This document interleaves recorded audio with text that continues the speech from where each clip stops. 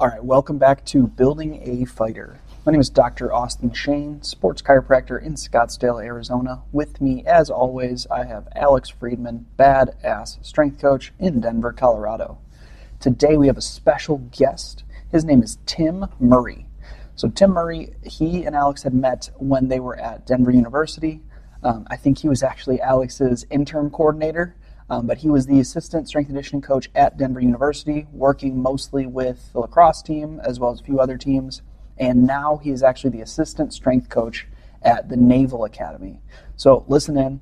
Tim gives some fantastic insights into how to be a strength coach, where the strength coach profession is going, as well as overall, how can we elevate everybody, not just the strength coach, but everybody involved with the support staff behind our athletes.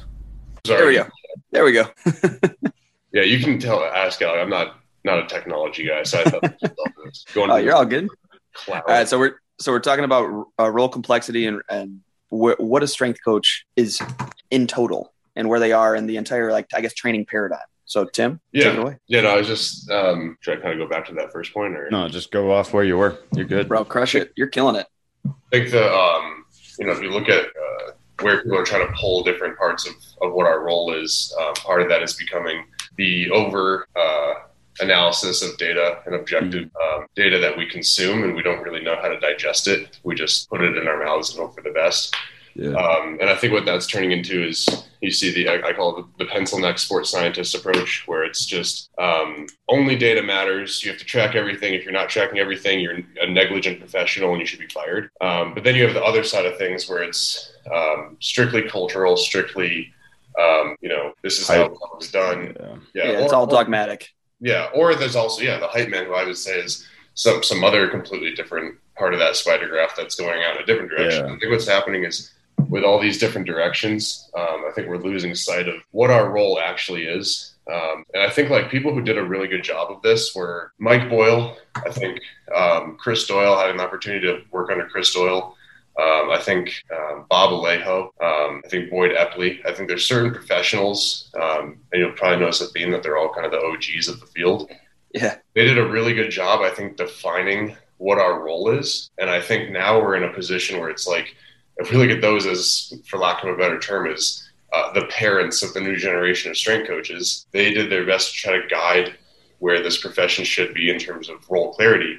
And I think right now we're in a growth stage where we don't know, and there's a lot of ambiguity of what do we actually do. And I think we need to have a united front and understand that all that stuff does matter, the objective data, the coach's eye, the fingertip feeling that you get in terms of just subjective approach to having a human conscious and psyche.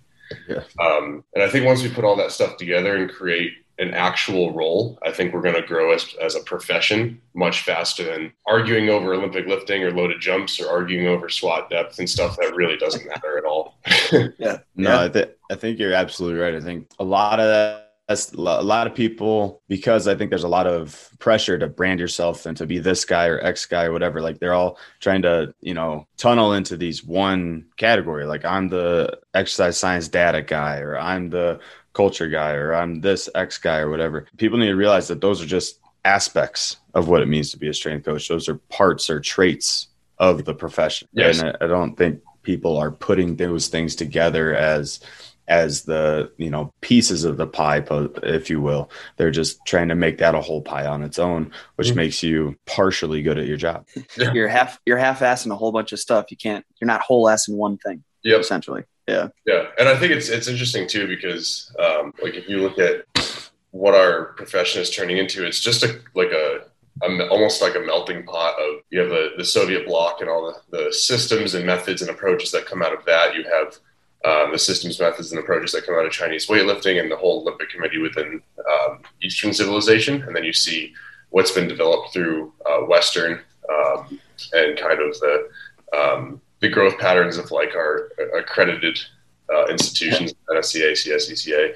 And I think what's happening is it's just kind of like what Bill Hartman talks about. It's just, these are all just infrastructures, and they're all just, if you're using a force plate, if you're using GymAware, if you're using any of this stuff, they're all just infrastructures that are supporting a notion of creating an adaptation from a stress that you're instilling upon an athlete. And I think that we forget that it's boiled down to just that. We're trying to give an athlete a stimulus, raise them to a new level of performance, whilst educating them on sleep, nutrition, recovery, and just being a better human. And I think we get caught up in our egos as a profession, as individuals, and we start thinking like, okay, well, I need to almost create like a competitive nature with all these other professionals to get my name out there, my brand out there in a saturated marketplace.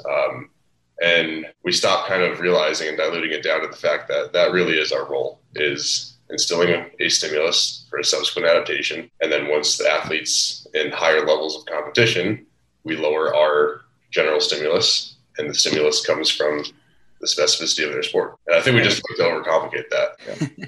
I know. We had Bo Sandoval on recently and talking with him. And then we've been in contact a little bit, and he said something about just like training camp paradigms and stuff like that for MMA. And he's like, people don't understand that if you're not recovery leads everything that you're doing. If you're not recovering in between, you're just wasting training time. Mm-hmm. And I feel like that kind of similar to what you're saying is like we overly complicate everything mm-hmm. in strength and conditioning, where it's like, hey, is the athlete recovered? And did you give them a positive stimulus? Yes or no? Did you give that? That's really what it comes down to. And then if that stimulus then can grow, we can get to a point where it's progressing. Or, hey, maybe we're fucking something up and they're not recovering in between, and they just keep going down, down, down. And we have, guess what? Overtraining. And those are broken down just to two things. That's all it needs to be. But I think even with that too, it's people try to box that up in a nice, clean, pretty bow and say this is what it is. There's an adaptation, there's a recovery process, or a stimulus and recovery process, and then a subsequent adaptation. But then you have to realize also that there's some of the smartest people in the world that are discovering carbon matter on other planets and discovering all these different new levels of consciousness between humans and vibrations and all this other stuff going on. And somehow every strength coach who has their CSCS knows more than them. And it's kind of, to me, I just think that's funny because it's like, with what you're saying about recovery process, that could look different for us three. You give us all the same stimulus and we could all recover at different rates. We could all a different level or magnitude or amplitude of a stimulus. We could all require different volumes, frequencies, intensities of that stimulus. And then in terms of the recovery process itself, we could, Alex might benefit more from passively stretching because it just downregulates the muscle tissue in his central nervous system and allows him to just come down from that sympathetic state. Whereas I might benefit more from cold water submersion or contrast baths. And then you might benefit more because maybe you believe in, the marketing scheme of Theraguns and Normatex and all these other things. So there's so many things that go into, because you have to take into account the psychology of the athlete, what they believe in. Placebo effect is in fact an objectively researched thing. It's not just something that's out in the universe. And I think that we have to take into all these things into account before we start making really, really objective claims about things in our field. Yeah. And that's one of the biggest things that I see specifically in MMA training. Like if you're not individualizing your care, your training program, your treatments, whatever, then you're missing a little bit of the boat, because specifically in MMA, it's a individual sport, right? You're going out there alone in the middle of an octagon. You're going to try and perform. So you need a professional that can do the objective thing and measure the data and do all you're getting better, but also see those recovery patterns, see what this type of, treatment works for you. This type of stimulus has elicited the best results that we've seen and things like that. And then we can customize and see that from, that coach's eye perspective or the subjective type of measurement. So it's, again, bringing in aspects of both to create the best service. Yeah, and I think that's where like the theory of relativity comes into play, because you need to make sure that, and this is what I think Matt Jordan does a really good job of in terms of his assessment process. I think the assessment process needs to also include how do you like being coached? How do you take feedback? Are you an introvert? Are you an extrovert? What things have benefited you in the past? What's your perception of my role to you as a coach to an athlete? Like all these things that we kind of don't ask. But I think are extremely important. Like we just put somebody on a force plate and we just have them jump, and all of a sudden we think that we can just like assess every single thing about how they play their sport somehow. It's like, yes, the MSK assessment of a force plate is really important and you can get a lot of good data from it. But if that data is not paired with knowing, is this kid a introvert? Is he an extrovert? What are his sleep patterns like? Does he actually buy into objective tracking and load monitoring, or is he more somebody who wants to have a conversation or a subjective questionnaire that might benefit him? And I think these blanket approaches, and you look at the principles of training, and you look at individualization, specificity, you look at adaptation, overload, and all these things that go into it. And then to name one that you just talked about, specificity, I think that's one that, and individualization, those two are probably the two misnomed and misunderstood principles of the training process that I think exist. People think that you need to create this highly specific scenario in which the athlete's going to somehow transfer these general qualities to a specific demand. And in reality, I think we just need to be okay with the fact that we're expert generalists and we're trying to improve somebody's neural firing rates. We're trying to improve their rate coding, motor unit recruitment, their ability to repeat efforts, their resiliency, their tissue structural resiliency, all the things that go into it. But we like to think that we're creating this very specific training environment. And I don't think we're okay yet with just saying that we're general preparation coaches. Yeah, you're just getting people ready for life. Yep. Yeah. Well, and I think some of that comes, okay, sorry. I think some of that comes from what you're talking about initially, in that strength coaches aren't secure in what they're being measured on, or aren't secure in what their actual profession is, right? So we have to say, this is our wrestling strength conditioning plan, and it's specific to wrestling because we're training wrestling athletes, or I'm trying to recruit wrestling athletes, or I'm trying to, make a bigger impact and talk other coaches' languages, where that's like the role ambiguity that you talk about, because, as a young generation of strength coaches, we don't know. We're like, what do you want to hear as a head coach? Okay, I'll say that on my program, and that's not the best approach forward for a strength and conditioning professional. But what I would kind of want to get to the heart to, Tim, is what would you give as a role clarity? So what would be your role description for a strength and conditioning or a human performance professional? Yeah, I actually, I wrote out a PDF that I have, and I think you might remember that reference binder. Sure. It essentially gave, I think it was 8 different categories. So there was strength, power, speed, fitness, communications. That goes into interdepartmental communication between, and this is for college, obviously, so it's going to differ in private sector and professional, whatever. But essentially just communication between the athlete, coaches, administration, all these things. And then you go into assessments, you go into behavioral change and modification, and then the actual meat and potatoes of coaching. But I think in terms of just the actual training side of things, I always break it down to 3 different things. So there's basic, and this is like everything is stolen. So this is from Science and Practice, where the first parts of that book will break into basic concepts and theories of strength training. So just, I look at that as, your base level concurrent methods of tons of biomotor abilities, general strength requisites, relative and absolute strengths, just movement capacities, motor learning, all the things that make somebody just a general athlete. And I think that also goes into the foundation that we also sometimes omit from our role, which is you need to have good health and wellness before you have good performance. And I think that goes into the basic concepts part of this. And then you have athlete specific strength, and then you have task specific. So once you break it down into those 3 roles, I think it becomes a little bit easier because you can just plug and play each one of the 6 to 9, depending on which book you're reading, principles of training, into those 3 different categories. Is this a basic concepts? Is this an athlete specific? Or is this a task specific method, system, or principle of training? And I think that should be the meat and potatoes of what our role is, this athlete is deficient in this basic strength, or this basic concept and theory of strength. They have low relative strength, they have low absolute strength, they have poor strength endurance. Their strength to power ratio is suboptimal. And then you can get into the actual athlete specific, where we talk about anthropometrics of a specific individual, or, maybe what types of allergens they have, or what types of things actually influence their behavior, their ability to adapt to stimulus, their resiliency to stress, how they actually perform in their sport, which I think we talked about more. And then you get into task specific, and that's where you get into specificity of, training a lacrosse player versus a football player, or a wrestler versus a boxer, and what that task actually involves and what you need to do to actually improve their performance for that. So I think that's how I'd break down our role. I like those 3 boxes. I like that. Yeah. Well, dude, all those boxes, you have to actually take an assessment first, which is something that not a lot of strength coaches are doing anyways.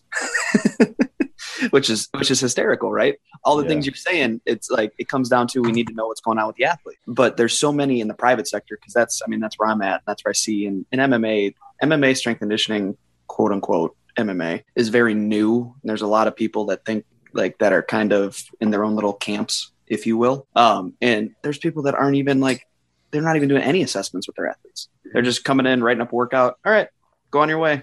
I'm like, hearing somebody like you, who's tried and true. I mean, you're a smart dude. If you don't already know that, Tim, you're a smart dude.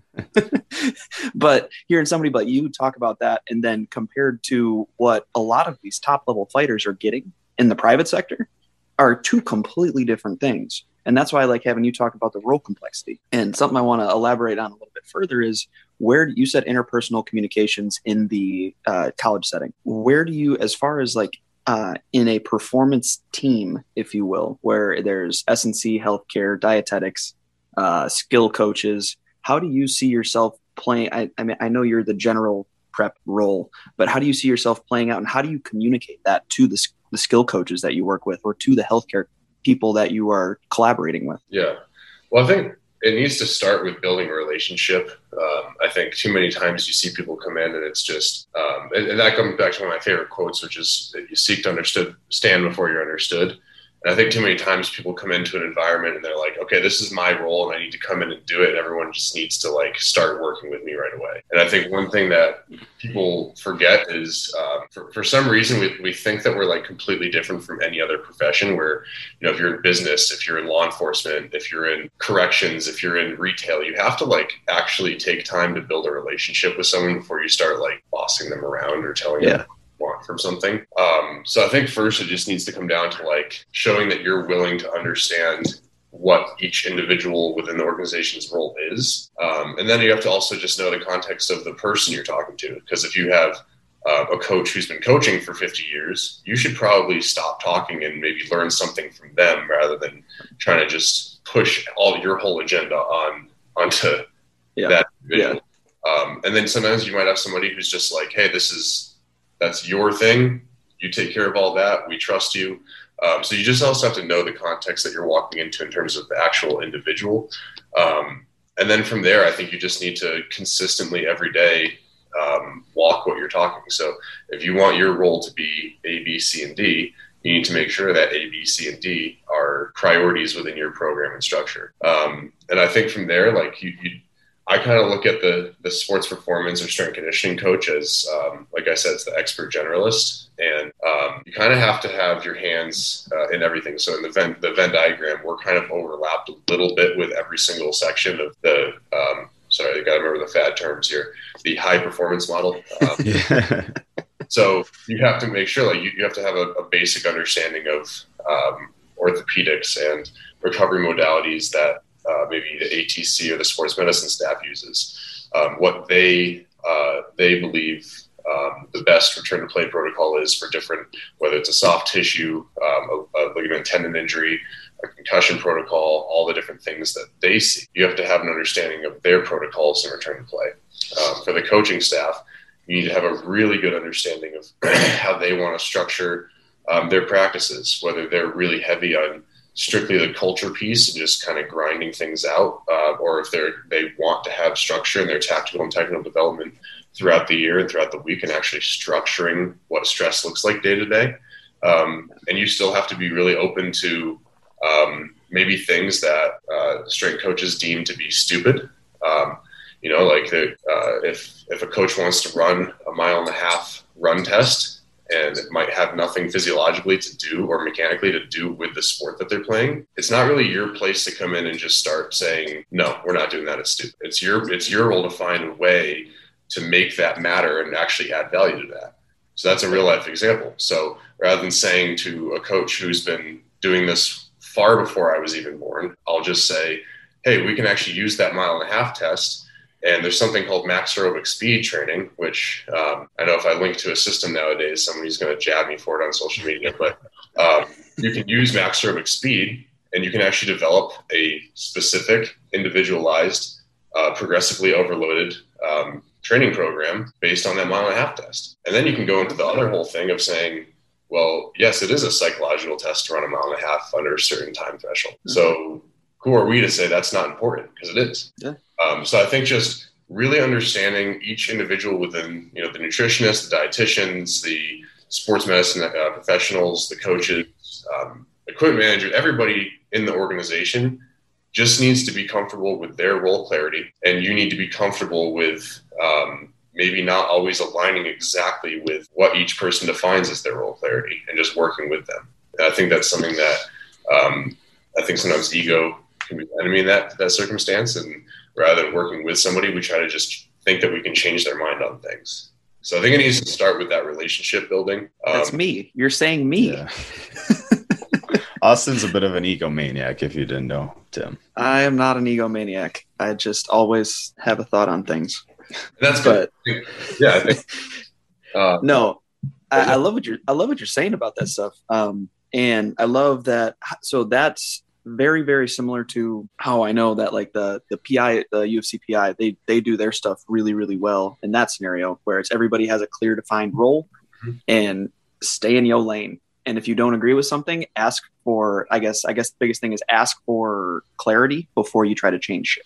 Yes. And that's, but I wanted to highlight too, like as much as we have our role clarity and we're staying in a lane, Tim alluded to like the Venn diagram, right? Where strength coach is a little bit overlapping with every other discipline, but like that also means that the other disciplines have a little bit overlapping with strength coach as well. Right. So the other disciplines are tied in just as much. So that's my job. I think that's where people lose the boat, where it's like, all right, strength and conditioning is at the center of this Venn diagram. It's like, no, athletic performance is at the center of this Venn diagram. It's like we are definitely not the center. Like I think. Yeah, exactly. Yeah, we think like these athletes, they're not walking around campus and like thinking about their strength coach and thinking lift and thinking about everything they're being told all day. Like we're a very, very, very small part of their experience, and I think sometimes we forget that it's about the athlete. That's why we're here, and it's not about the social media account. It's not about the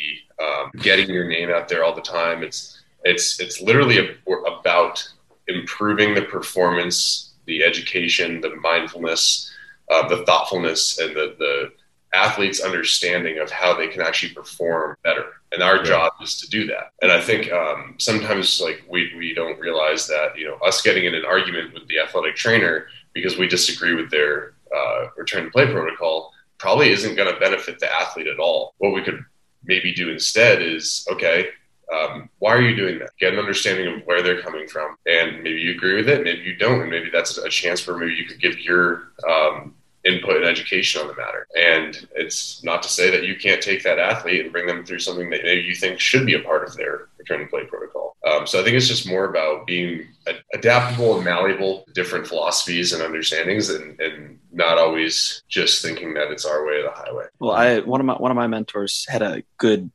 quote on this type of subject, talking about like trying to make yourself the center of everything. He's like, look, and you're in a support role. Your entire job is to be Yoda. You're not Luke Skywalker.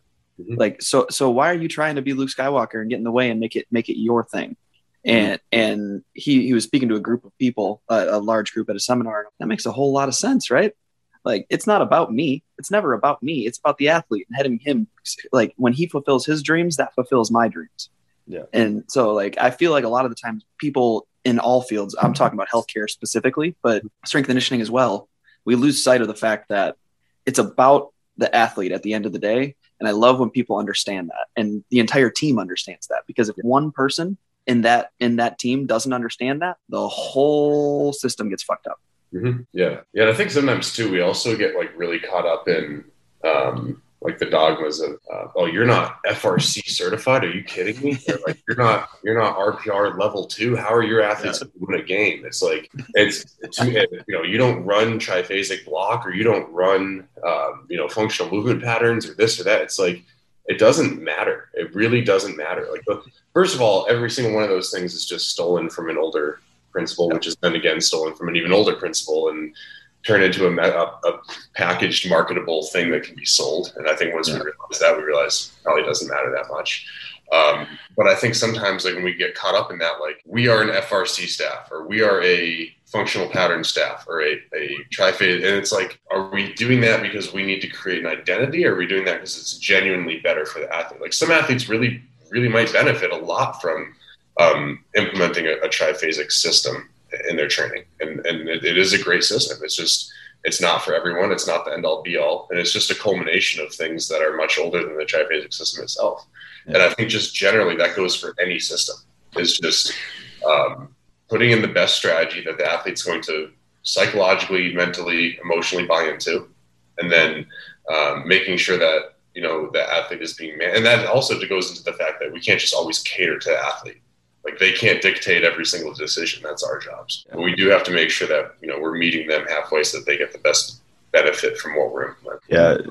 I mean, I think it's, again, as soon as you label yourself the X guy, or I only use this method, you're inherently limiting your ability to help the athlete, right? You're narrowing your scope so specifically to this one methodology that may or may not help. So I think it's wise to steal from a bunch of people and get multiple different angles and tools in your toolbox, so that when you do go to help the athlete, you have a whole arsenal of things, and you just have to select the right modality. Why are you advocating for stealing, bro? Dude, a quote that stuck with me, and I don't even remember where I heard it from, but it's like, if you steal from one person, that's plagiarism, right? If you steal from one person, that's you're the X guy and you're the FRC guy. You're the one trick pony. If you steal from a lot of people, it's called research. You can apply that. For sure. Yeah, but yeah, I think that also goes into the barrier of entry in our field. Like, because if you have somebody who, and I'm not trying to just like call out specific systems. I'm just using examples. Call them out, Tim. Call them all out. But like, I mean, some of them, like I interned for Mike Boyle, and that was my first internship, and I came into it as just a meathead who had no idea what anything was. I just loved to train. I didn't understand anything. I didn't know anything. I just knew that when I was training with the St. Seb's football guys at Royals and they were doing rep bouts, I was just getting really fired up and just in their ear and just screaming. And I didn't know why we were doing anything that we were doing.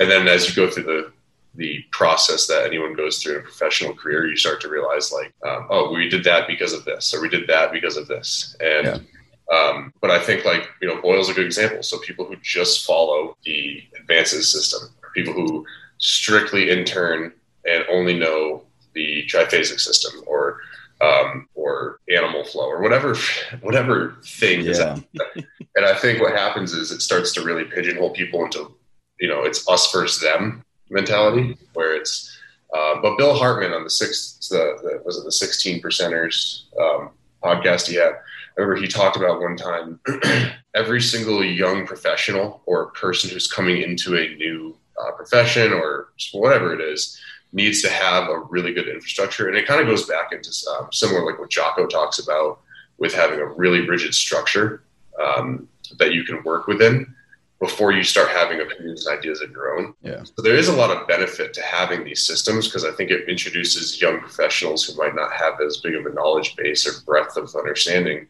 It allows them an area and a space where they can kind of really understand something. So they understand how to structure a program, what a weekly structure should look like. They understand how to make an annual plan, like the basic things, X's and O's, so that then when they start to bring in more things in their breadth of knowledge and their understanding, they can say, oh, this fits here, and all of a sudden you have your own system. You have Alex's system, you have Austin's system, and it's based on your experiences, it's based on anecdote, research, what you read, people you're surrounded by, rather than just being pigeonholed into a text. Right. But I think what happens with some people where some people get stuck is they look at the wrong details of that infrastructure. Right. So I'm brought up in this, whatever, let's say I'm brought up in this triphasic system. Then I'm looking at everything through a, isometric, eccentric, or concentric lens. And I'm looking at how do I structure these phases and what percentage I should be at.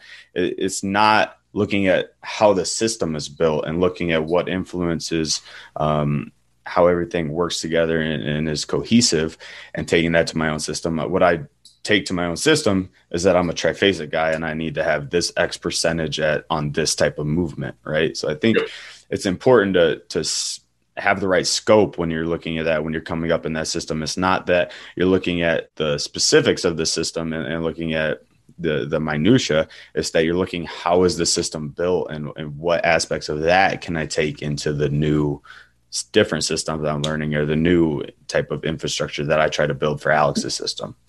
Yeah. Well, and so Tim, we haven't talked a whole bunch, but so a lot of my background, I'm not a DNS guy, but I have a lot of DNS experience.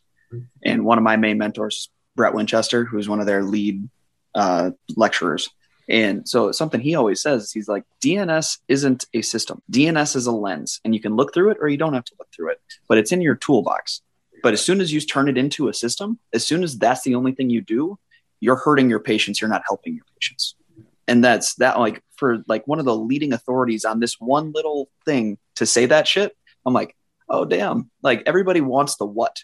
Everybody wants to do the modified oblique sits and to functionally centrate the joints, all that stuff. They don't fucking realize that it's just, why are you doing this? Are you doing this for hip stability? Well, there's a bunch of different ways to fucking get hip stability. This is just one of those ways. So I feel like so many people get stuck with the what, and they don't really care about the why. When in reality, we got to flip that on its head. You should care about the why, and the what really doesn't matter, because there's a bunch of different ways to get to the same goal. Yeah. And then also, I think with that, people don't care about the why, or they go too far into the why to the point where it's like, at a certain point, there's a threshold where you don't really need to know that much more. You need to know the how, and how you're going to get an athlete to do it properly to gain the adaptation that all this stuff says it's going to do. Yeah. And I think, and I agree, I completely agree with you. I think sometimes you people, what is it? What do I do? Okay. Yeah.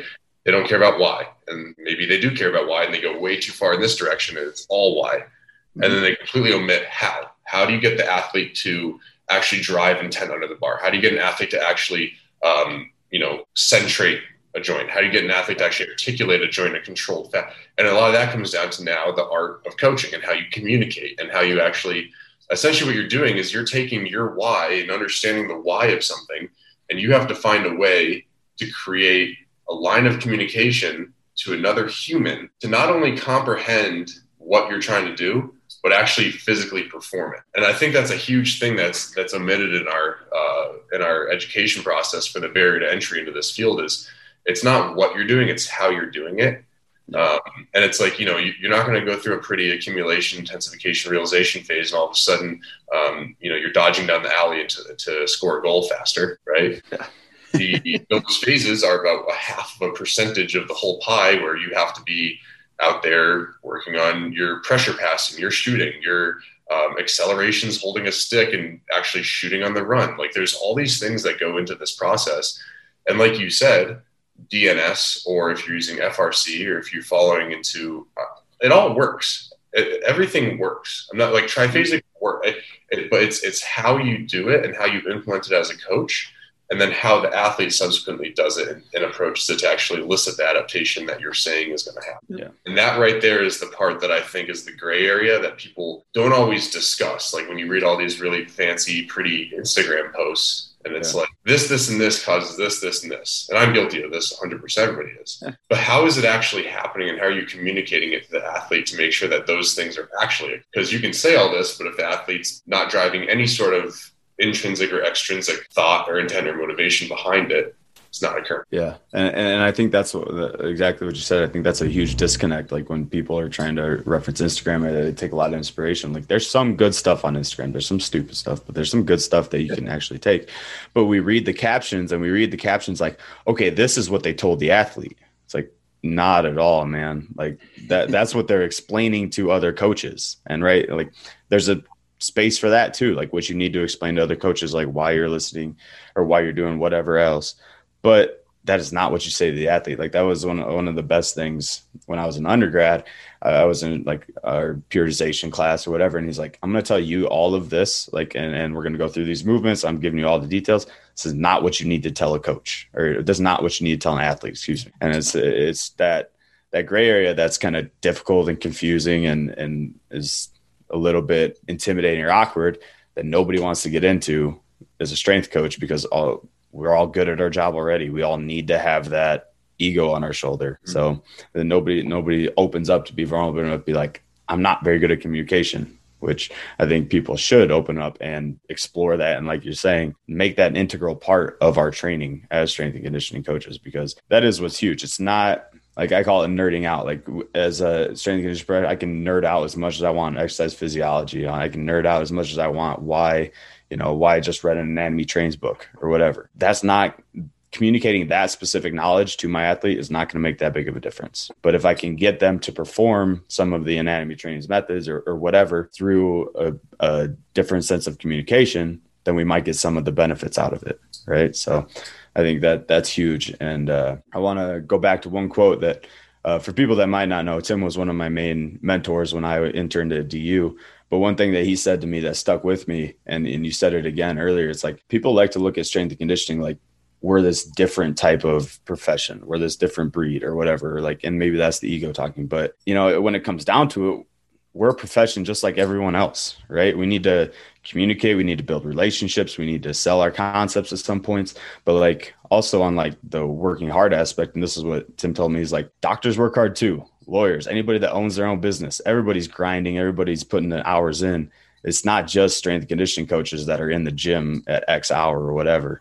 Like everybody works hard. So I think we need to get over that a little bit as strength and conditioning coach and start embracing like the actual meaning of what it is to be a professional. What do we want our profession to be? Yeah. Like what do we want it to be? Because right now it's like when people ask what I do, like I get people who, and you guys definitely probably get this as well. It's, oh, you're like an occupational therapist if you're talking to like your grandma, or like if you're talking to some dude at the bar and he's just, oh, so you're like a personal trainer, right? Right. Where it's like you talk to somebody. But what do we want to be? And I think one of the things that like you just touched on is, first of all, we are not the hardest working profession out there. We like to think like go talk to a small family owned farm that's been in the family for 3 generations, right? Pretty sure that they can attest to probably longer, harder days than what we experience. Go talk to somebody who works construction and then takes on every single overtime shift to feed their family. Or go talk to the doctor who did residency and didn't make their first paycheck until 12 years after starting their career path. And then they're still making a very small amount of money, regardless of what the American populace thinks doctors make. And they're for the rest of them working 100-hour weeks and 7 days a week. But somehow we think that we are the only professional. And I'm guilty of this. Everybody's guilty of this.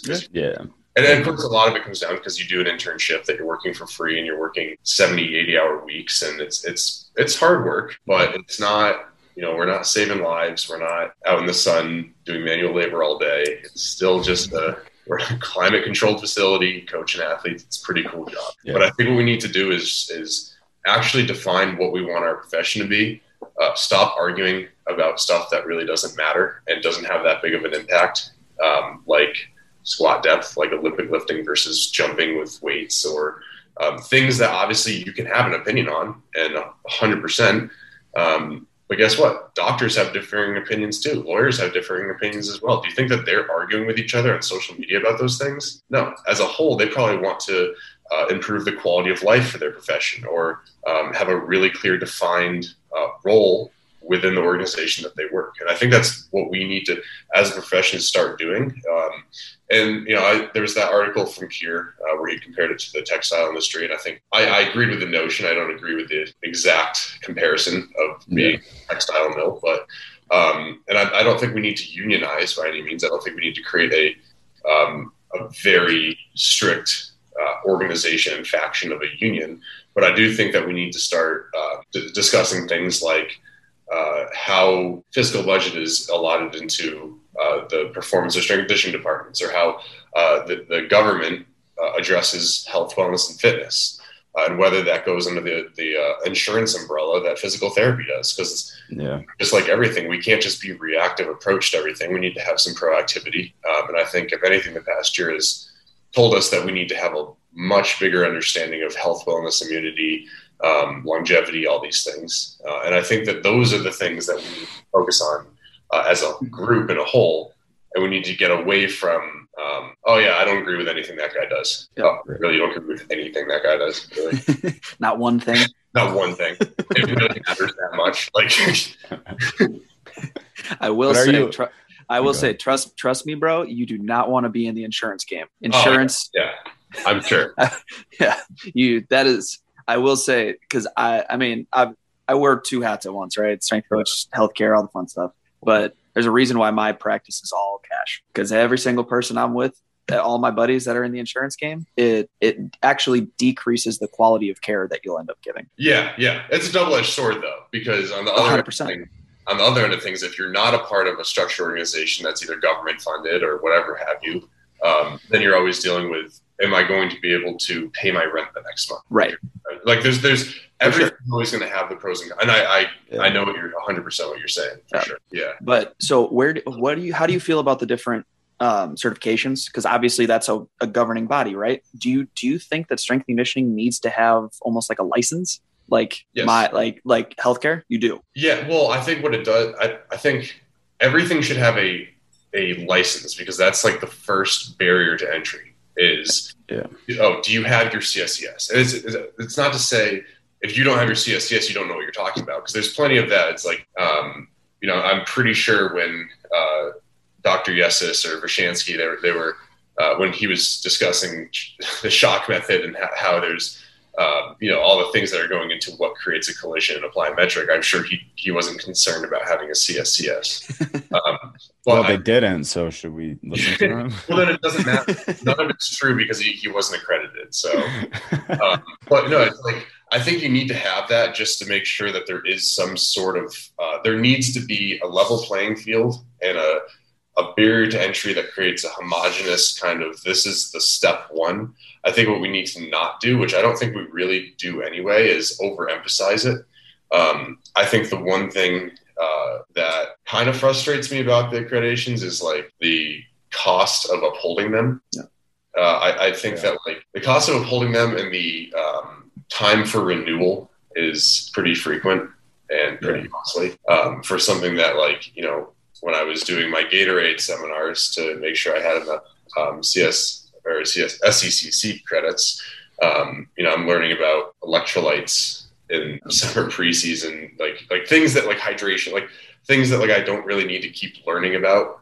That you learn in like 8th grade health class. But I think what it does is those, like, if you go to the conference, like, it's a great place for, I'm speaking obviously from the collegiate sector, so I'm not just using that as a platform, but like when you go there, it's more because it's fun. You get to see all the different, you get to meet new people, you get to network. I think it's good because it creates kind of a faction of, these people are all in the same boat, all in the same profession, working towards the same goal. And I think it creates almost a more unified front with our field. Like, that's the Strength Coaches Conference. It's a place where we all go every once a year. Everyone meets up, networks, and we listen to some people talk. We go get free samples of Honey Stinger. Like, it's more of just like, I don't know, not a novelty, but a thing that I think helps benefit the field. Yeah. I don't think it builds relationships. Yeah. And camaraderie within and unionization of the field. But I think what it's not is it's not something that's like, oh, if you don't have that, you have no idea what you're talking about. Yeah. But I think you do need to have that as a base level. I think the direction that like the CSECA, for example, is trying to go is really good, because what they're trying to do is just they're almost creating a pathway within a career path has exponential upward mobility. You have to get your mentorship hours in an accredited institution before you take your SECC. The SEC itself has a written and a practical, so you actually have to show that you can coach, but also know the basics of human physiology. Then you go and you have to make sure that you're maintaining your your professional development, which I don't think is an issue for anyone in our field.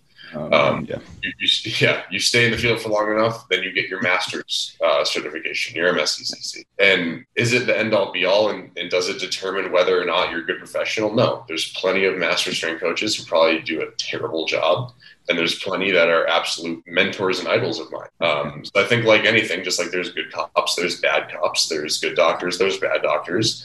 The accreditation doesn't determine whether you're a good person or professional, but it's a good structure to have as a profession. Yeah, I totally agree that I think the minimum qualification needs to be raised into something like a model that you're talking about.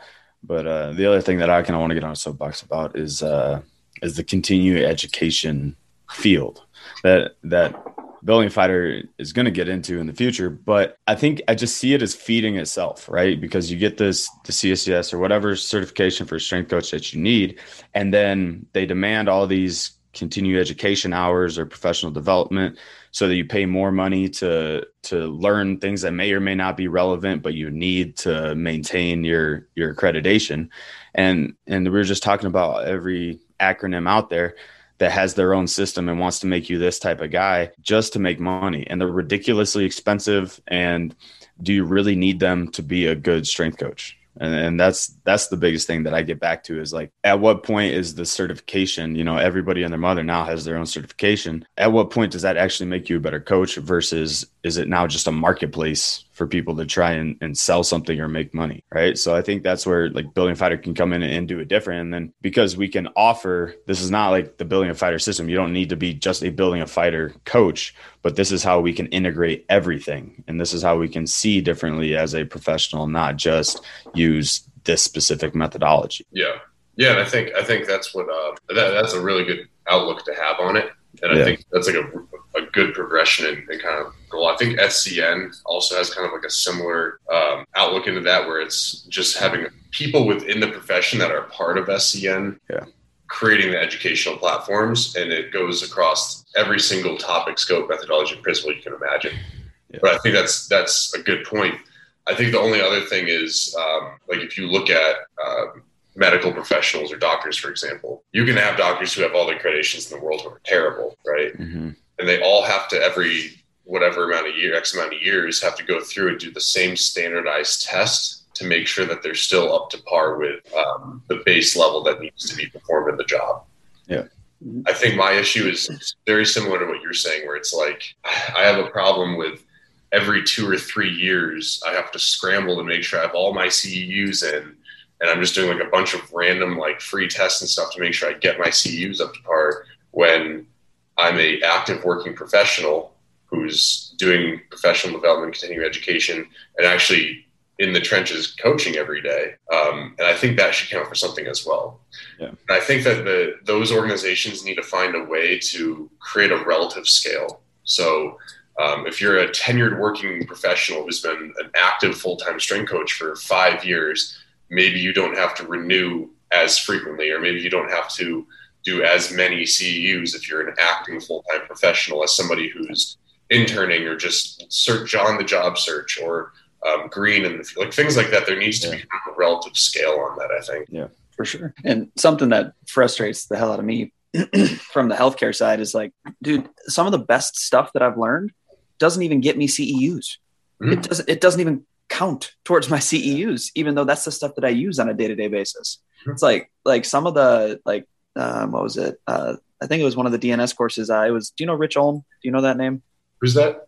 Rich Olm. He's DNS weightlifting. It's the course that he teaches, but he works with a lot of the West Side guys in Ohio State. But I took his course, and that didn't even count for any CEUs for any of my Chiro recertifications or anything. I'm like, I just paid $1,000, and I didn't even get any credit for any of this. Not that I need the credit. Knowledge was fucking awesome, but like the way that CEUs actually get tallied towards, whether it be S&C, healthcare, or whatever for your research, it isn't always indicative of what you're learning. And that to me is the most frustrating part, is that some of the best stuff, they don't even say that it counts towards you getting better. But that goes back into the role clarity argument. Yep. They don't deem that a part of your role. Like that stuff, like they might not value it as which is obviously false. Obviously, we know that. Yeah. But the umbrella organization in which you work says, hey, this doesn't really count towards your merit points as a professional and how we deem your role. And that goes back to the whole entire thing of what is it that we do. Yeah. And if that has a better definition, I think that could do two things. Could either actually narrow things down to a point where it's like something that I would hate because you have to only implement certain strategies that are deemed appropriate by an organization. And if you don't, then you're legally liable for that. Or where we currently are, where you can kind of just do anything. And you can honestly, you can just make up anything you want and say it's real and just do it, because I see a lot of that too.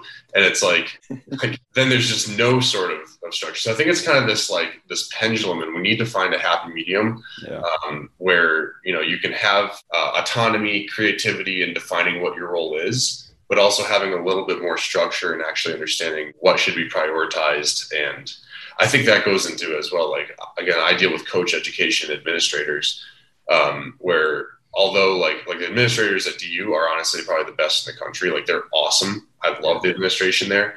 And every coach I work with is awesome. And they all are so open to like listening to what I have to say. And honestly, especially with like, I don't want to, you probably won't listen to this, but Coach T, Coach T is probably the biggest mentor I've ever had. Like I grew up watching him on TV on Memorial Days, and honestly, and then the fact that I get to like work with him or for him or whatever have you, is pretty surreal.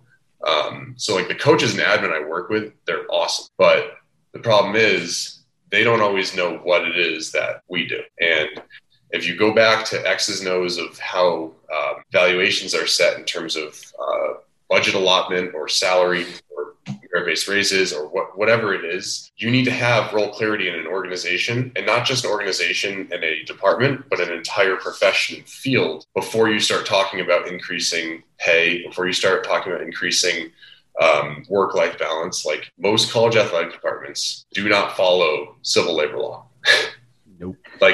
And honestly, that goes back to the other thing. Any career is not going to probably follow that in terms of hours worked, time put in to the job, and not being paid overtime, whatever it is. But if you want to improve and have more people retiring the profession and having upward mobility into administrative roles or whatever scope and profession you're talking about, you need to have united front. And I think going back to like what you said about like you're learning all this stuff that's super useful, and I don't doubt that at all, like the DNS stuff, but it doesn't go into your umbrella organization, so technically it doesn't really matter. Yep. Yeah. So we need to find that middle. Right. And that's the same thing with like bringing it back to why I don't think the right play, and I'm not saying you were saying this, but I don't think the right play is ever insurance, because that's literally what happens. That's the main thing why I don't do insurance, is because I don't want somebody with 0 degrees and doesn't know anatomy to tell me how to treat my patient, because that's what it is. Yeah. It's you either get approved to do this or not. Like I do a bunch of dry needling. Dry needling is not covered by insurance. Mm-hmm. So I'm like, but I get the best results when I am dry needling. Like for certain areas, like if I'm hitting a TFL, that dry needling is what works. That's what we know. But it's not going to get covered. What the fuck is this? Yeah. And not to get too like existential or whatever here, but like, no, get as existential as possible, Tim. That's the shit I like. Yeah. Yeah. And this might not even be existential. We're just sounding cool, honestly. But if you think about it, like you also have to understand that like this stuff all matters in terms of the society in which you live. So we are choosing, because we do have free will and we don't have to live in the United States of America. And we are choosing to live here. And by choosing to live here, we're umbrellaed under what we deem to be medical practice. And so we have Western medicine has a set of principles, rules, beliefs, methods, things that are used that are covered by our insurance to be deemed a medical practice. And if we want to be part of that, and not medical, but part of the health, wellness, whatever have you, then you have to be okay with, dry needling or acupuncture, things that might fall more into, lack of a better term, Eastern medicine, right? So that's the other thing. The other double-edged sword is like our profession in strength conditioning or sports performance is so ambiguous that we literally don't have any sort of thing that can go into a neat Venn diagram besides saying that we want to improve the general athletic qualities of strength, power, speed, repeatability, fitness. We have these general things, but the methods are literally exponential. So they go from Soviet bloc to this to that to this to that, and it's so wide of a scope that we can't narrow it down to something that, like you're saying, is deemed under a Western civilization medical insurance practice. Yeah, it's interesting. Well, and some of my thoughts around that too go to a conversation we had with Christina Chu, who is a dietitian that we work with. And she's like, anybody can call themselves a nutritionist, right? Anybody can call themselves a strength coach, like period. Like anybody can say, I'm a coach. I coach this, I coach that. But the thing that the nutrition industry has is a registered dietitian, right? They have a ultimate licensing board for being a registered dietitian. And if we say that like a CSCS is similar to that, we're kidding ourselves, right? So it's like, what is that next step for a strength and conditioning coach that we can legitimize and actually make a legit barrier of entry to the field? Right. So that's kind of a different profession to look at as well. Yeah, for sure. So what steps do you go about to do that though? Do you have to go into the government and try to pass bills and all these different things? Or do you try to do it in the private sector? Because that's where I'm like, my papa always told me, don't bring up problems unless you can fix them. Yeah. And that's what I'm thinking. I'm like, so I love this entire conversation, but how do we change it? How do we progress forward? How do we actually make this a registered or licensed or whatever it may be profession? Well, I think we're doing it. I think that's the thing is we're just really impatient people that want it now. Yes. Yes. But if you even look at the past 20 years, and I'm obviously just referring to strength conditioning, but if you even look at how many more full-time positions have been entered into collegiate and professional settings, or look at how many more really well-established private facilities there are in our country. And I think the thing is it's going to happen. We just need to be stay the course. And I think sometimes people just get, and I'm included in this, they get super frustrated because you have the administrator who still thinks that you're just a personal trainer who works with the athletes, or you have the parent who comes up and is asking you how to get rid of the fat on their tricep so they can look like a sundress. And you still have to deal with that stuff, but it's the same thing that doctors probably deal with them being asked stupid questions and having misnomed different vernaculars or understandings of what it is that they do. But I think we're doing it. If you look at how much physical therapy, occupational therapy, athletic training, sports medicine, sports science, for better or worse, and strength conditioning professionals and performance professionals, I think we're getting to a point now where we now understand that it's not just improving somebody's 1 rep max, their vertical jump, and how fast they sprint and all that. We understand that it's, okay, how does this athlete consistently sleep? What are the athlete's daily routines in terms of getting into a circadian rhythm and a sleep cycle and diet, and nutrition, and hydration? And at the end of the day, how is this actually transferring to sport? And that's one thing that I've really tried to push this past couple of years is talking to the lacrosse staff, really watching and understanding the sport and what the movements are. And again, this goes into people misunderstanding that into, okay, now we have to match those in the weight room. Well, no, we don't actually. You just need to have a really good understanding so that you can create a line of thought and communication where it's, we're still going to squat to depth. We're still going to squat on 1 leg and 2 legs. We're still going to hinge. We're still going to pull. We're still going to do basic accelerations, even though apparently those don't matter anymore. We're still going to do all this stuff.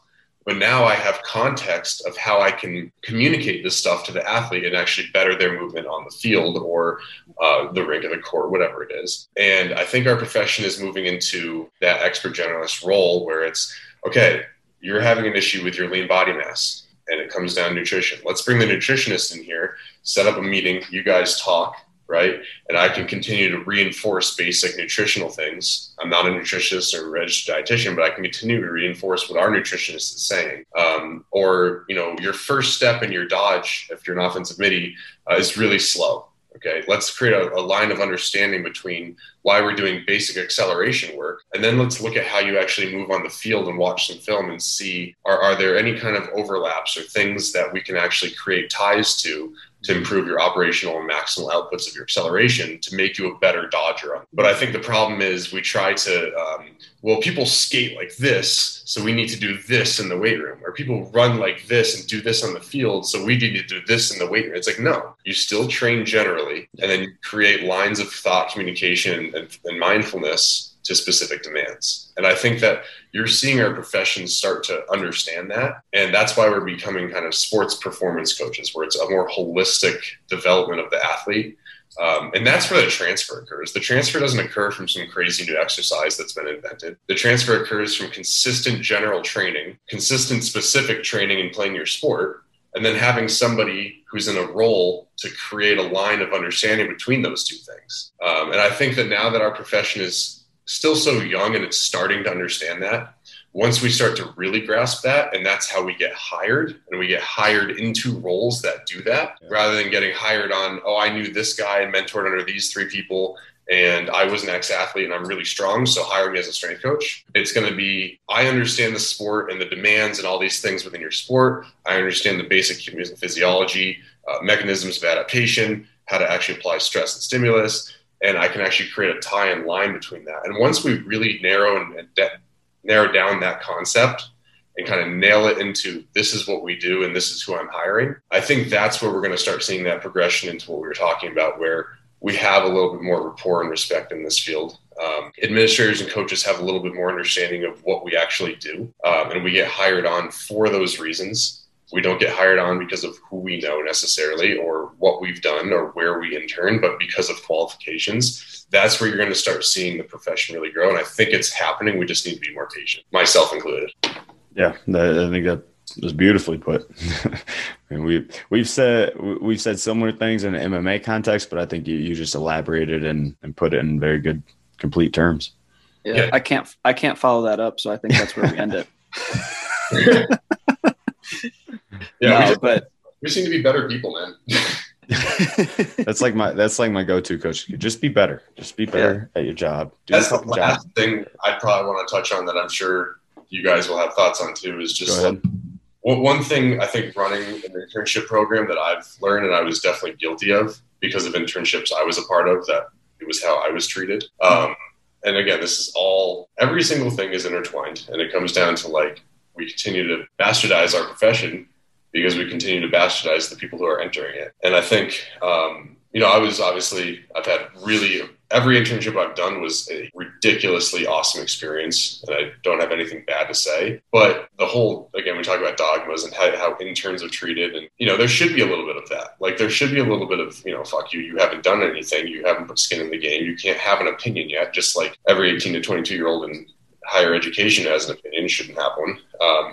But, we need to understand, like, I have gone through the process of, if I'm running an internship program, honestly kind of being a dick. And I'm guilty of that. Yeah. Because there's been times where I was treated like that. But once you start realizing that, like, these people are coming in and not making money, or making very, very little wages, small wages, and they're coming to your institution to literally learn from you, and they could be moving from California or Wisconsin or Massachusetts, and they're flying across the country to pay rent and work for free, you should probably make sure that you're actually trying to develop them and not just like, keep them under you and make sure they know their role. And I think that that's another thing, is there just needs to be more organized educational structures within an institutional internship. No, 100%. And something that I've actually been thinking about this a lot recently, because I've had some people coming through shadowing and stuff like that. But I feel like when we go after, I guess, like the hard ass role of trying to, like, not, for lack of better words, beat them into submission, like that type of thing, it almost like discounts the outliers. That, like, there's the Eric Cressys that can go and speak at a conference in front of everybody when he's 27. At his first time speaking in front of people. And if it's just how we treat our athletes, it's the same way you should, in my mind, treat the shadowers, treat the interns, treat the preceptors, where N equals 1. Sometimes there's like, we get people coming to the clinic where I'm like, you're going to be a C doctor for the rest of your life. Like, you're always going to be, you're just above average. And it's just because you don't have that drive. And so you treat them a certain way. But then you get those A+, physical therapists, those A+ strength coaches, those people that have that desire to learn and they have that inherent understanding of what's going on. And then you, at least how I handle that is I throw the fucking book at them. I'm like, you want to learn? I can learn from you because you just seem like you get it. I can learn from anybody, but I also want to throw fucking everything at you because I want to see if you can handle it or not. And if you can handle all the information and you can grow with that information, you might go from, hey, you're at an A coming into this internship to, hey, you're one of the top 10 people in the entire fucking world at what you do after this 6-month stint. And maybe they don't have the experience yet, but they have the general understanding. They have the knowledge. And as long as they don't think that they're too hot shit and they don't think that they know everything, they're going to go up, up, up, up, up, up, up. To where that's where you get the Mike Boyles. That's where you get the Eric Cressys. That's where you get where I would like to be one day. And at the top of the profession where people say, hey, this is the dude. If you want to learn sports med about combat sports, this is that motherfucker. Mm-hmm. And that's how I want to treat those guys. And personally is when they come through. Yeah. No, and I agree with what you're saying, Austin. I think you're coming from a very good lens and good context when you're talking about treating your interns and your shadowers, how you would treat your athletes, right? Because you treat your athletes well. I don't think that's the case all the time. I think that's also what got, our industry in trouble. It's like treat the interns and the shadowers like the athletes, when in some cases the athletes do this, do that. Don't question me. I'm the man. Right. And then we say that same stuff to our intern. They're like, you have a physical challenge for your interns to pass to, earn their stripes or whatever. It's like, we have our athletes go through this physical challenge. Like, again, that's the same thing that could possibly get the industry in trouble, where it's like, the interns and shadowing people aren't, someone to bully around and to just get or just listen to exactly what you're saying. But like, there are people that can develop, and we should treat them like we expect the best from them. And like, we actually want to teach them and be there with them. You said it right there. They're people. Yeah. Okay. Yeah, exactly. Like, that's the thing. And that's the other thing too. Alex can attest this, but like, the way I try to educate the interns or whoever is I really hate absolutes unless we know something to be true. And even more so, actually, after I just finished reading the Sextus, it wasn't his actual philosophical text, but it was a condensed version where he talks about just seeing both sides of a coin. And I think the thing is, I hate absolutes unless we know it's an absolute. So something has to be affirmed as something that's a fact. So, one of the examples is if you eat an orange and the orange is sweet. Is the orange sweet, or did you eat it and it made you sweet, right?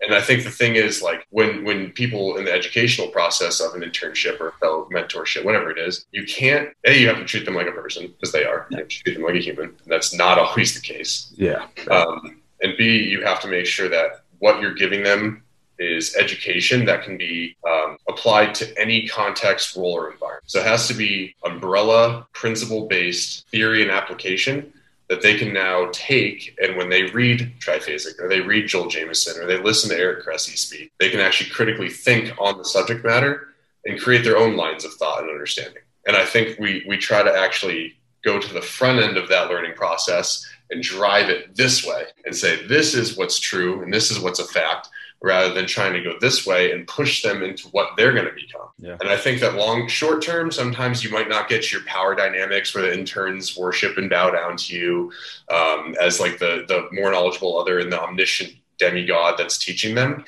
But long term, what I think you're doing is you're creating a more genuine and deep relationship with that intern, because 10 years down the road, they're going to be like, I'm able to actually critically think about this because that experience I had learning from this individual who actually forced me to critically think about something. And maybe he didn't instill, you don't get the power, the 48 laws of power in your ivory tower with everybody worshiping you in the organization administration, but you're actually creating people who can think for themselves and are going to become their own version of what they want to be in the profession. Yeah, dude. Amen. And that's where I got myself into some trouble early on in my internships, where I was getting taught that from the top down, like, this is a fact, this is what we know through our system. And then I would like question that. Right. And that doesn't bode well for the guy that wants to be, everything or worshiped, like you said. So yeah, I think that's, again, spot on. Just got to treat people like humans. And to your point too, Tim, I see a lot of the time people just parrot shit. Like, they go through an internship, and then if it's like that top-down model, they literally just parrot back forever what that person told them, and they don't ever actually have to think about the topic ever, because that person said it and that was right. And you can't do that. Like that's how you make people that don't have understanding and aren't ever going to grow. Use the structure as almost a I'm blanking on the word, the things they put on the sides of buildings that billboards, mural, when they're building it. Scaffolding. Scaffolding. Put up the scaffolding and allow them to build the building. That's my right. Austin's an idiot. Yeah. I'm like murals, side of buildings. Okay. A mural would work actually. But hell yeah. Well, Tim, you got anything else, my dude? Dude, I think we covered a lot. Yeah, that was great. Yeah, that was dense, and I liked it. That's a good way to start off my Sunday. Yeah, that was good. Hell That's yeah. all I got. Well, dude, if people have questions, or how are they going to contact you? Well, they can go to I've been kind of off the Robust page, the Robust Physical Prep. I run that with Massimo. We call him Massive Giraffe at Boston University. So they can kind of go there to DM, or they can just email me, which is tmur9455@gmail.com. But yeah, sweet.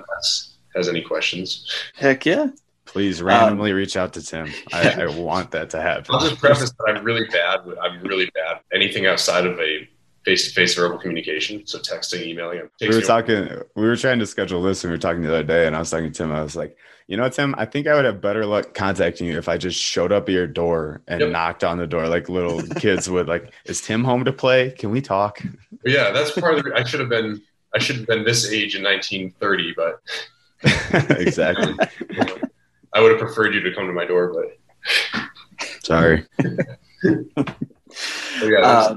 Contact me there. Sweet. I'm just going to send you a random hey email then. So for the listeners, please like, share, subscribe, do all the cool stuff that allows us to become friends with your friends. Also, please give us a rating if you're listening on Apple Podcasts. That'll help us out tremendously with the SEO and allow us to talk to more people. If you got any questions for me or Alex, you can shoot us emails or Instagram or DMs, whatever it may be. In all of our contact information in the show notes, as will Tim's will be as well. And this is Building a Fighter, Dr. Austin Shane, Alex Friedman, and Tim Murray. I don't know if yes, and we are out.